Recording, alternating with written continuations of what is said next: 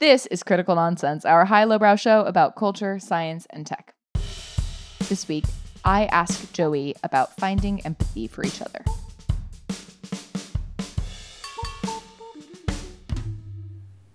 Woo! How can I just let you walk away? Let you leave without a pod? No, that's, I mean, whatever. This is what a joke sounds like. And this is what an executive producer and in the air tonight, Jess Vander sounds like. Hi, this is Jess. Are those both Lion King adjacent? Or Phil No. Collins? Phil Collins. Phil Collins? I like that anything related to Phil Collins is hereby described as Lion King adjacent from now on. That's, I mean, I don't know. Is that Phil Collins and Genesis minimizing, or right? Because he Lion actually did King Tarzan, but then, yeah, anyway. Yeah, did he do anything from the Lion King soundtrack? No, I was just in the air Tarzan. tonight. In the air tonight makes me think. Oh. Because it's close enough to "Can you feel the love tonight?" And then I admit that is a stretch and my fault. So sorry. Just housekeeping. I do have like a small housekeeping thing that's just like a funny tidbit on the back of our dating app conversation that I saw. Bumble had released height preferences from female users, and they have it on like a bell curve, and like what seems to be about the median line on the bell curve is 6'8". Maybe like 6'6" is the median line, and I'm just like laughing, imagining like all the these desired height. Like these are like filters and advanced filters by female users by height, and it's like these tall hotties. The median is 6'6".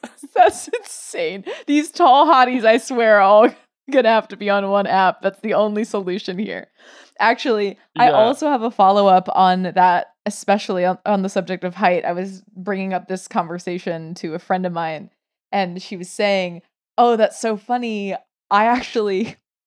I'm like she was saying she's like a cusper on like, in between inches, and she's like, I always round up because you have to account for men who lie, and and I don't want them to be disappointed when I'm taller than them in person. Yeah. So I just I have to overestimate to account for it all. I was like, wow, all these politics. The person who shared this said it's not so erudite is their Twitter handle, but it says dating apps are terrible. This is a great example of why women pre-selecting by height like this is stupid. Y'all just want someone who's as tall as you or a bit taller. Quit manifesting. But then I like alternatively, I had just seen like a funny video somewhere, and it was like an Australian like radio show or something, and one of the hosts was reading like a listener email or something, and they were like, I'm like 6'1.5", and I often meet people who say that they're 6 feet tall, and when it's obvious that I'm taller than them, I tell them that I'm 5'11" just to see how they react. And I was like just giggling to myself about it. Chaos agents. That is Chaos Agent for real. Also, now I just I have to just add to, I would love for some, I guess, is this like an orthopedist to release some kind of survey or some kind of analysis with Bumble to be like, you don't want to be like bending over like a foot. That distance is just like not practical for your back health. Yeah, this why disparity that's is the first thing creating I thought of. herniated cervical This vertebra left and right. It's a public health crisis. Exactly, it's a public health crisis to be reaching for 6'6" median or whatever you said. Oh my gosh, that's so Yeah. funny. Yeah, it's somewhere in the upper sixes where the average height of a man in the US is somewhere around 5'8". So you're swimming in a Keep small dreaming? pool is, I guess, the yeah. Yeah. well, Literally Jess, lower I your think that's expectations. Yeah. There we go. Hey-o. Well, what do you have for us now that our house is cleaned and shortened or heightened? I don't know. Our house is at a different altitude. Great. That's clean. So finally I can share that I was very caught off guard. Walking yesterday, a stranger behind me blessed me after I sneezed. And it was so shocking that someone was not only paying enough attention, but that their immediate reaction, I had not fully realized until I was thinking about it as I continued to walk, wasn't something like creating more distance between us or trying to just avoid my airspace in some other way, and obviously more likely saying nothing in the context of the New York culture. And it just immediately set me off into this tailspin thinking about some article that I'd also seen recently about how people have lost empathy for parents whose children are screaming on airplanes, and how actually on this same train ride home before I was walking and this whole saga unfolded, I also was on a train car with a dad whose child was just unwilling to sit and then got startled when the train jerked around and then was completely inconsolable, and everyone on the train is throwing glares over. And I know that we've had conversations on this show in the past about compassion fatigue and empathy fatigue, but this question and or even just this idea that my baseline expectation is that has shifted to a point where I just expect less of other people, and I expect them to care less about me and be looking out much more for themselves in this day and age. Maybe because new norms have shifted in the wake of the COVID-19 pandemic, especially. But I've seen articles and pieces written about family structure and how it used to take a village, but now I guess it's all on you alone. And I just feel like there's a lot more to unpack. Also, just because this topic has bounds, boundlessness. No bounds. Thank you. Finally made it. To get to the bottom of this question, where might we find more empathy for each other? This is, I don't know. It's a thing I think about a lot. It's one of those sort of arenas. There's a handful of areas where you touch base on often, or for me, it's thinking about time dilation and thinking about being nice to other people in public are two of the things in that list. And I've always tried really hard to be generous with my time and to acknowledge other people's existence, even when it's uncomfortable. So doing the bless you thing when you're in a new space or whatever. I was standing in line at my niece's softball tournament waiting to use the bathroom, and there's a little kid in front of me that was probably 9 that sneezed, and I said thank you. Or I didn't say thank you. Thank you for your sneeze. I said bless you. And it was funny because it just opened the space that we were both sitting in a little bit, and then he made a joke to me after about some kid walking by, and it just sort of like, right, like you're establishing like a, hey, like I saw that you're a person, I'm also a person here, as opposed to like inanimate objects sharing a space together. But I also have had like a bit of a confrontation with this recently, where I'm like reaching like limits of it in a particular arena. So I had mentioned online that we were like getting ready to hire some folks in a strategy role, and the post just whatever blowing up on LinkedIn is, which is like a different conversation, I guess. On LinkedIn. But when I we just dropped this post. Yeah, exactly. Let the post drop. It just got sorry. Go on. So stupid. It just got so much attention, and there was so much like inbound communication from a lot of people who are to this point genuinely strangers, and under normal circumstances, when there's not like such a high volume of those interactions, I always make it a point to respond to anyone who's messaging me. But I was getting like so flooded and so behind that it was just like impossible to keep up with it. And I think like for the most part now, I have responded to everyone who directly messaged me, but it was so hard, and I like left the dynamic just like feeling shitty for not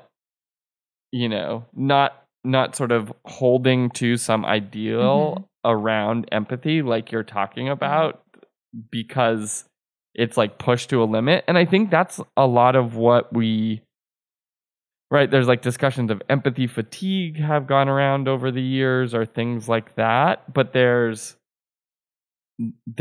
sort of like everyone's going to have a limit with which they're going to be able to operate within. And at some point, if you cross that line, you're just like run out. And it may not be based on like using up all of your empathy. It just may be like using up all of your like social interaction, or using up all of like your stress, or whatever it is. And that's like that the tolerances of the idea are sort of interesting to me. Like I think what you said is important, just to like talk to people, but I don't know if that necessarily like gets at the root of your question.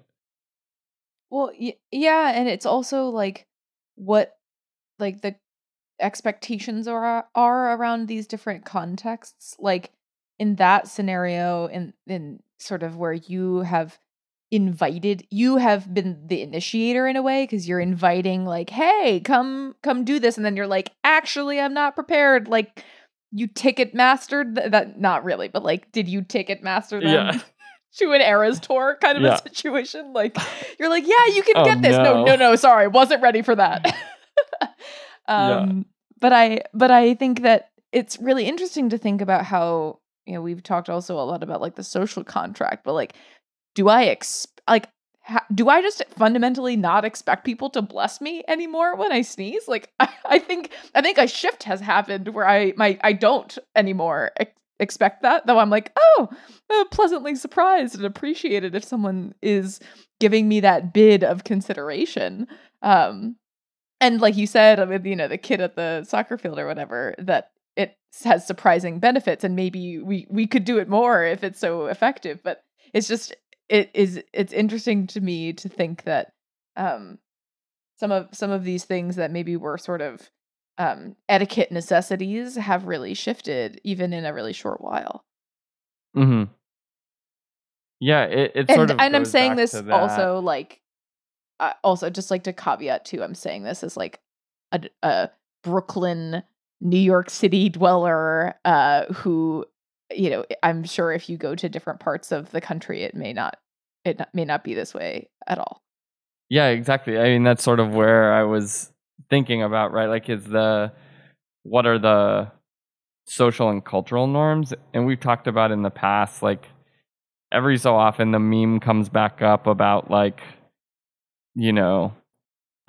people in the South are nice but not kind. People in the Northeast are kind but not nice, and like they do different regions, and usually people will fill them out differently to suit their whatever agenda about how they are regionally as like a group of people. But it gets to that idea, and I think like a lot of the cultural norms within at least New York City, where both of us live, is to like give people some sense of social privacy in shared spaces, right? Where there's like a norm to not bother others.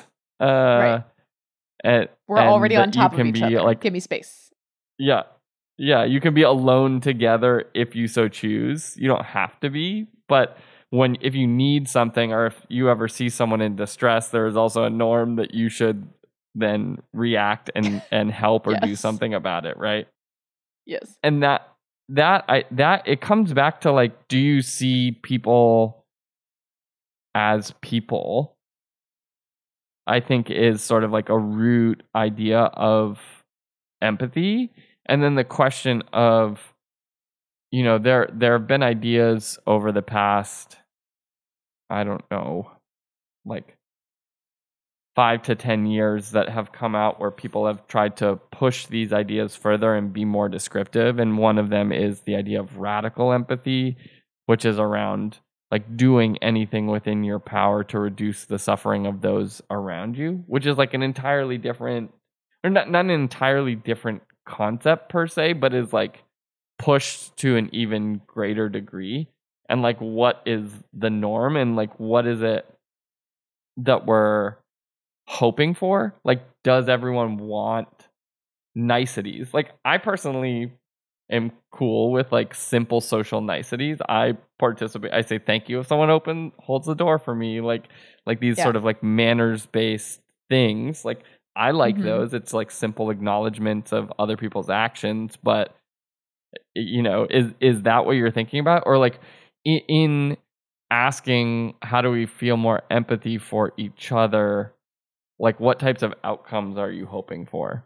Well, I guess that is part of the problem, is like even what those outcomes should be may just lie in the beholder of the eye of the empathy beholder, as it were. Something that Ryan and I have been talking about recently at home is the appropriate deplaning etiquette, and how, and like what are you optimizing for when getting off of an airplane? Because there is one sort of school of thought, I suppose, that you must allow those in front of you to deplane in the order in which you were seated effectively. So it goes row by row, and you wait for the last person of the rows in front of you to go before you go.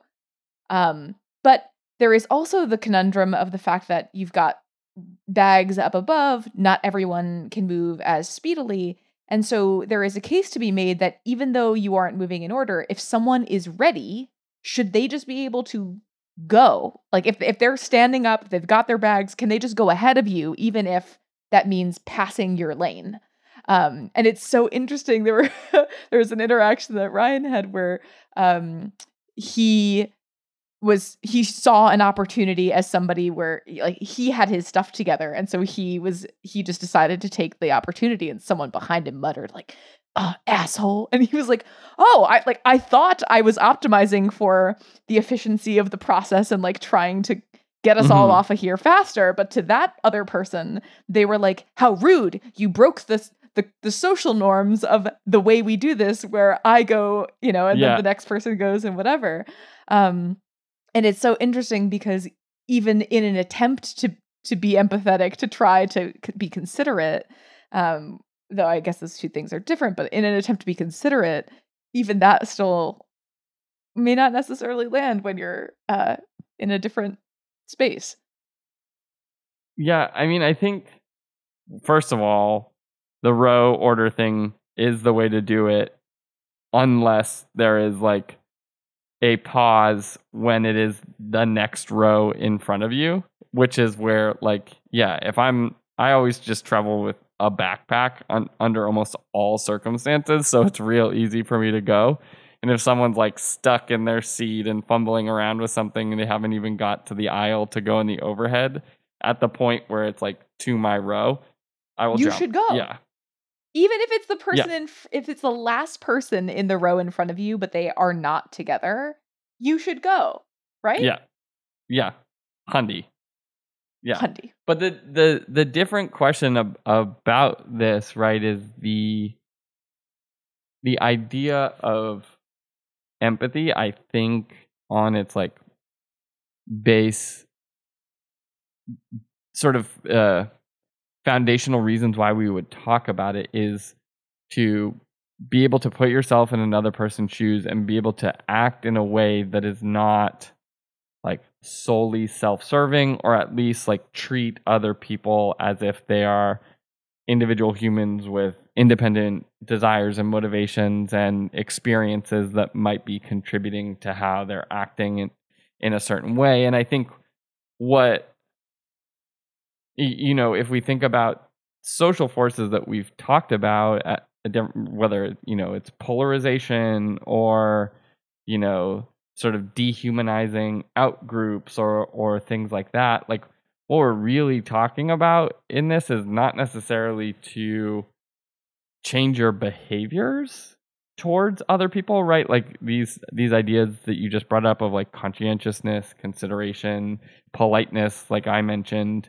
are all about like choices in social interaction, which feel like independent of just seeing another person as a human being that has independent ideas and not choosing to dehumanize them when they don't agree with you, and or like in a even further step to help or support them because you understand them to be human beings and you can put yourself in their position and sort of feel what they may be feeling in a certain context. And so like that part of it is like do we have questions of, you know, like different ideas of conscientiousness or politeness, or like the plane deboarding is fine, right? Like, but the difference is like, if you think someone's an asshole, do you have to say it because they are like a person, right? Like that's like what I think in my head versus what I do externally, because it will have an impact on someone if they hear it, is like that sort of like is like almost at like the point where we're talking about of like, how do you choose to act towards someone else if you assume that they are also a human being, right? Like I saw a woman, I flew last week, a woman like ran up and was like sort of jumping the line and being weird as we were deplaning, and I was like, okay. In my head, I literally was like, okay, chill, like, you know, like, and then she like ran off the plane and like ran across the way, and she was trying to get onto a connecting flight that we were late to. Yeah. Yeah. I it's interesting to hear like the sort of self-talk that you could try to instigate sort of this like in these late stage moments where it's like giving grace and trying to shift your perspective. So in those moments, things are different, or like you could try to find this type of empathy. I was also looking into sort of like early stage empathy exercises that you could do to basically to help sort of like create that, especially in instances like in a workplace where you're interacting with people in recurring contexts. And a few of the exercises that I found in this article reminded me, when I read them, I was like, oh, this is just like tricking yourself into some of the, what are they? They're like, known cognitive biases, I guess, or like things that we naturally, like we like people that we are like, the more we know about them, like the more we like them. So it makes sense that one of the exercises is just like talk to them and like get to know them better. And that's true of, say, even projects that we work on here. It's why, you know, in many of our projects, we'll have a lot of these internal kickoff conversation moments to try to just like you don't have to be best friends, but like the more you know the people, the more likely you are to be able to consider them as people. And similarly, like another exercise they were saying was just try taking a walk in someone else's shoes. For example, just like attend someone else's synagogue, or like, I don't know, like go just like do something that is atypical, or maybe in the context of the other person. Like it's easy to trash talk parents, and then you go babysit, and then you're like, okay, that is, you're right, that is hard to do. I can't do that. And I understand now what it's like. Yeah.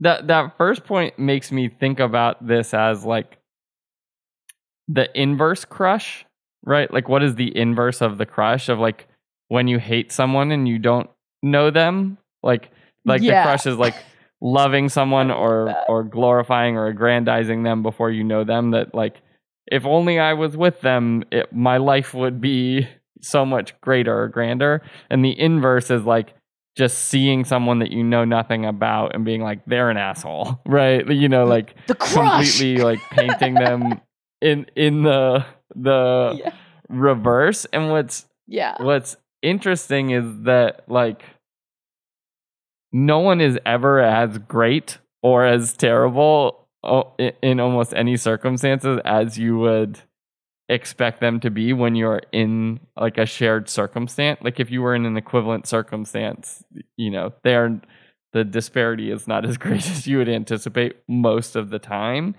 And I listened to this long talk on YouTube about this guy wrote a book, and I'm blanking. I'll pull up after his name just so I can cite it. But it was like a 2-hour big think talk about like leadership, evil. It just like popped into my algorithm for whatever reason. And he was talking about we evaluate leaders incorrectly because invariably when you have a lot of power and you make a decision, there's invariably going to be harm, but it's about harm reduction. Like who, like in any circumstance, if you choose A, like B may get hurt, or if you choose B, A may get hurt, but like which is like the lowest harm, and evaluating decisions based on alternative outcomes as opposed to the outcome by itself. And I think like this, it made me think about this circumstance where it's like we don't know enough about people to be able to have any kind of evaluative criteria externally. And so if you just start with the assumption that like they're probably not that bad as like a baseline repetition in your head, I try to do things like when I'm in public of like just analyzing people, like observing like what are like things on, you know, like sort of not like Sherlock Holmes, but like Sherlock Holmesing, like what shoes are they wearing? Like how are they walking? What are they carrying? Like how do they look? Or, you know, what are they eating? Like all of those things, trying to build a story. And for me, at least, that starts to humanize people, even though I'm like making up a story. But it's like if I could either crush on them or inverse crush on them, if I like start to make a story, I can at least sort of guide it down like the middle road as opposed to like falling too far in either direction, you know? Yeah, and those details and things are a start. It makes a ton of sense then why, you know, a lot of the, you know, sort of like prestige or high quality television and movies these days like make villains so compelling by giving more detail. I feel like the like whole thing about like villains of yore is that like, oh, they're just like pure evil. There's like there's like no motivation or like no other context. They're just like, that's a bad guy. And so I feel like it's really interesting how that even works in sort of like the entertainment context where you are just more invested the more you know, the more context there is. I feel like Aaron would probably have a thought if he were on the call about he loves the context. Yeah. The contexting. Yeah, like Well, it's more realistic, right? Like, I'm sure there are like pure good or pure evil people in the world, but like the vast majority of people don't fall within that spectra, and like we are a product of our circumstance and our experience and our genetics, and it is like this whole like big milieu of interactions that turn us into who we are, and so when you have a villain who has maybe noble aspirations but ignoble actions, then it feels more realistic and compelling, and that you have more complex emotions about them versus like simply hating them, of like, oh, they seem like a good person that has made a lot of bad decisions, right? It's like, we rewatched like the Star Trek reboot movie trilogy like over the past few nights, and like the villain in the third one, I guess spoiler alert, is like someone who got sort of trapped in a situation where you would lose your mind a little bit, and was kind of like almost like a working dog, like didn't have their job anymore and like lost it, and the way in which they resolve that is to do bad things, but like you can at least like track how you would get to that point, versus you're just pure evil, you are the devil. Like, it's like, how did you become the devil? Yep. Wow. Is this are we arrived? Are we at the corner? We could be. Gauge my emotions. How am I feeling? You guess how I'm feeling through empathy to determine whether we are at the corner. Or just like ask you if we're at the corner. I love this idea that like it's probably a good story. You might not see how it started or how it ends. So be generous in how you write the rest of the story in your own head if you don't get the satisfaction of seeing the woman make her connection. Like the even if you can't see the story become good, meaning it's not just a matter of pure evil, it's like, yeah, that was kind of bad story. That's like that that is, come on, life isn't written that way. It's going to be so much more interesting than that. And I just like the idea of all of us reminding ourselves like, it's probably a better story than that. It's probably not as simple as like, that guy sucks. yeah. And like you don't have to like someone, and even if you don't like them, doesn't make them a bad person, right? Like, tough hang, but not evil. More. But that's more fun. There's a clash between great story, but like more fun for me. Yeah. Easier to just be like, ugh. Yeah. Come on. But I like that, like, you don't know the whole, or how did you phrase it? I like the way that you phrased that wrap up. It's probably There's a more good to the story, even if you don't see how it starts or how it ends. So we're all just left to write the rest that we don't know in our heads, and try to make it good, guys. Gals. Guys. Folks. Just do it. And don't get your Phil Collins references wrong, and just make sure it's probably Tarzan, okay? It is. Or it's not. Are you Are you a stranger story writer? Do you do that too? What is that? Just like writing stories in your head about strangers, like trying to fill in the blanks. Like I do it all the time. Interesting.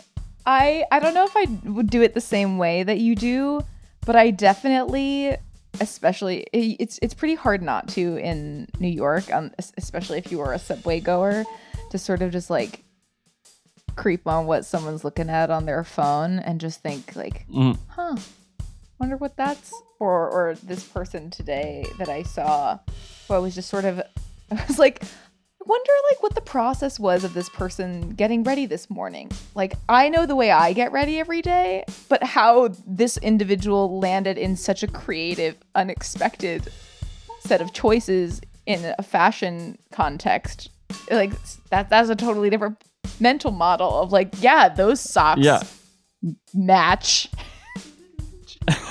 interesting. Yeah, I I'm what not would it be like to writing wake up and think plots. these socks match? Yeah, I'm not writing plots. I think I'm almost like it's like character analysis a little bit of like, Wow. oh, you're covered in tattoos, but you're wearing like a very elegant, very professional dress with like choiceful shoes, and you're reading a self-help book. I'm like, okay, you had like a really wild phase.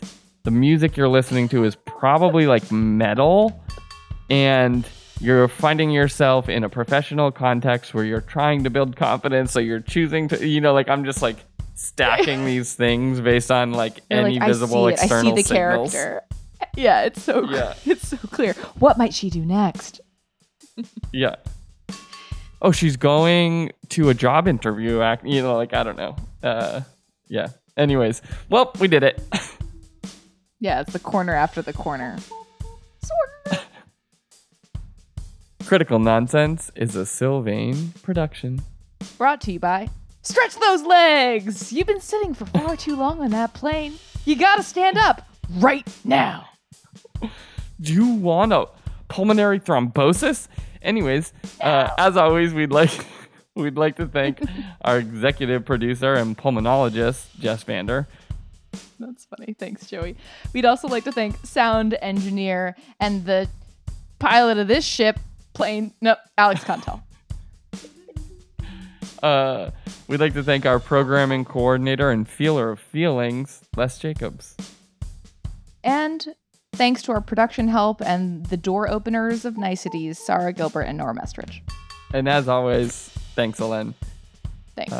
Special thanks to, can we say, daughter Burns? Like how about like, female youthful relative burns? Because my niece and my daughter have both burned me like significantly in the past like 5 days.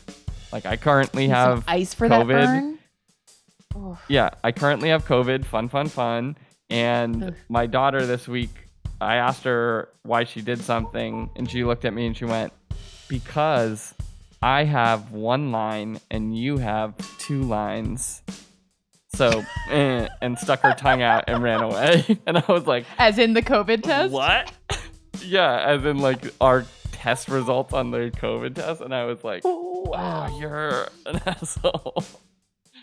Oh boy. Hatred.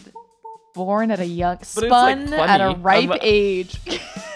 Yeah. I'm like, good joke, but it hurts, Yeah, it's cutting deep.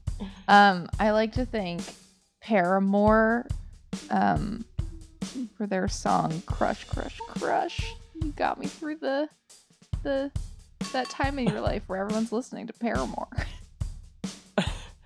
You dealt with your crushes by listening to songs about crushes. It's like a little on the nose, but like whatever works, I guess. I don't know if those things have to be related. I feel like it was just a life stage. Anyway, I like to thank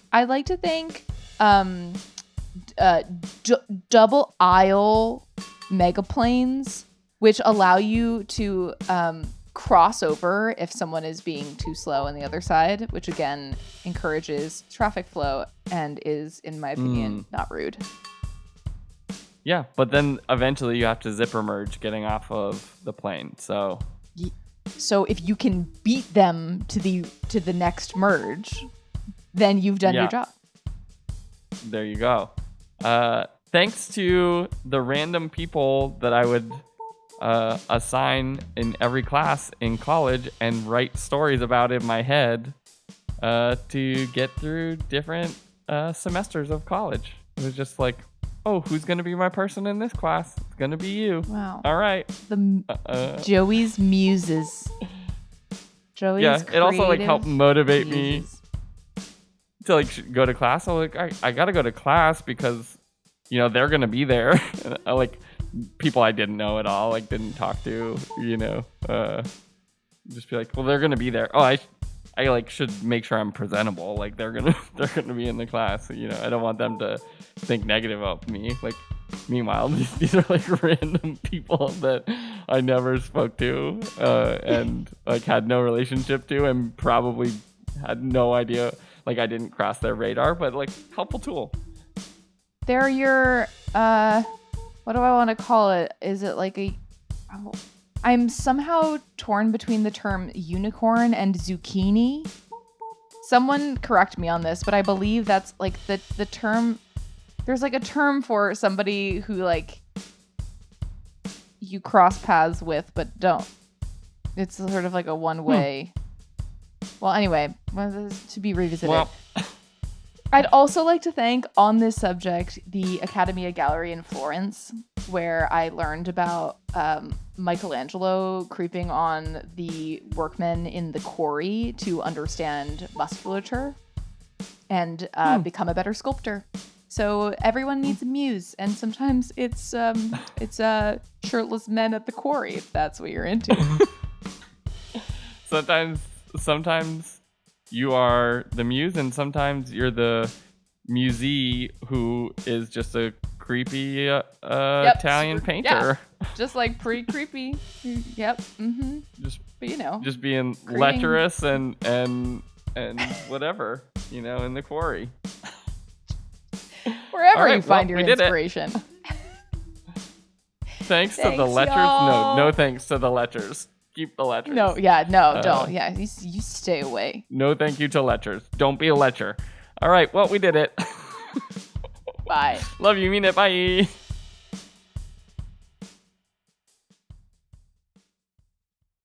To get to the bottom of where we might find... No, that's not a question.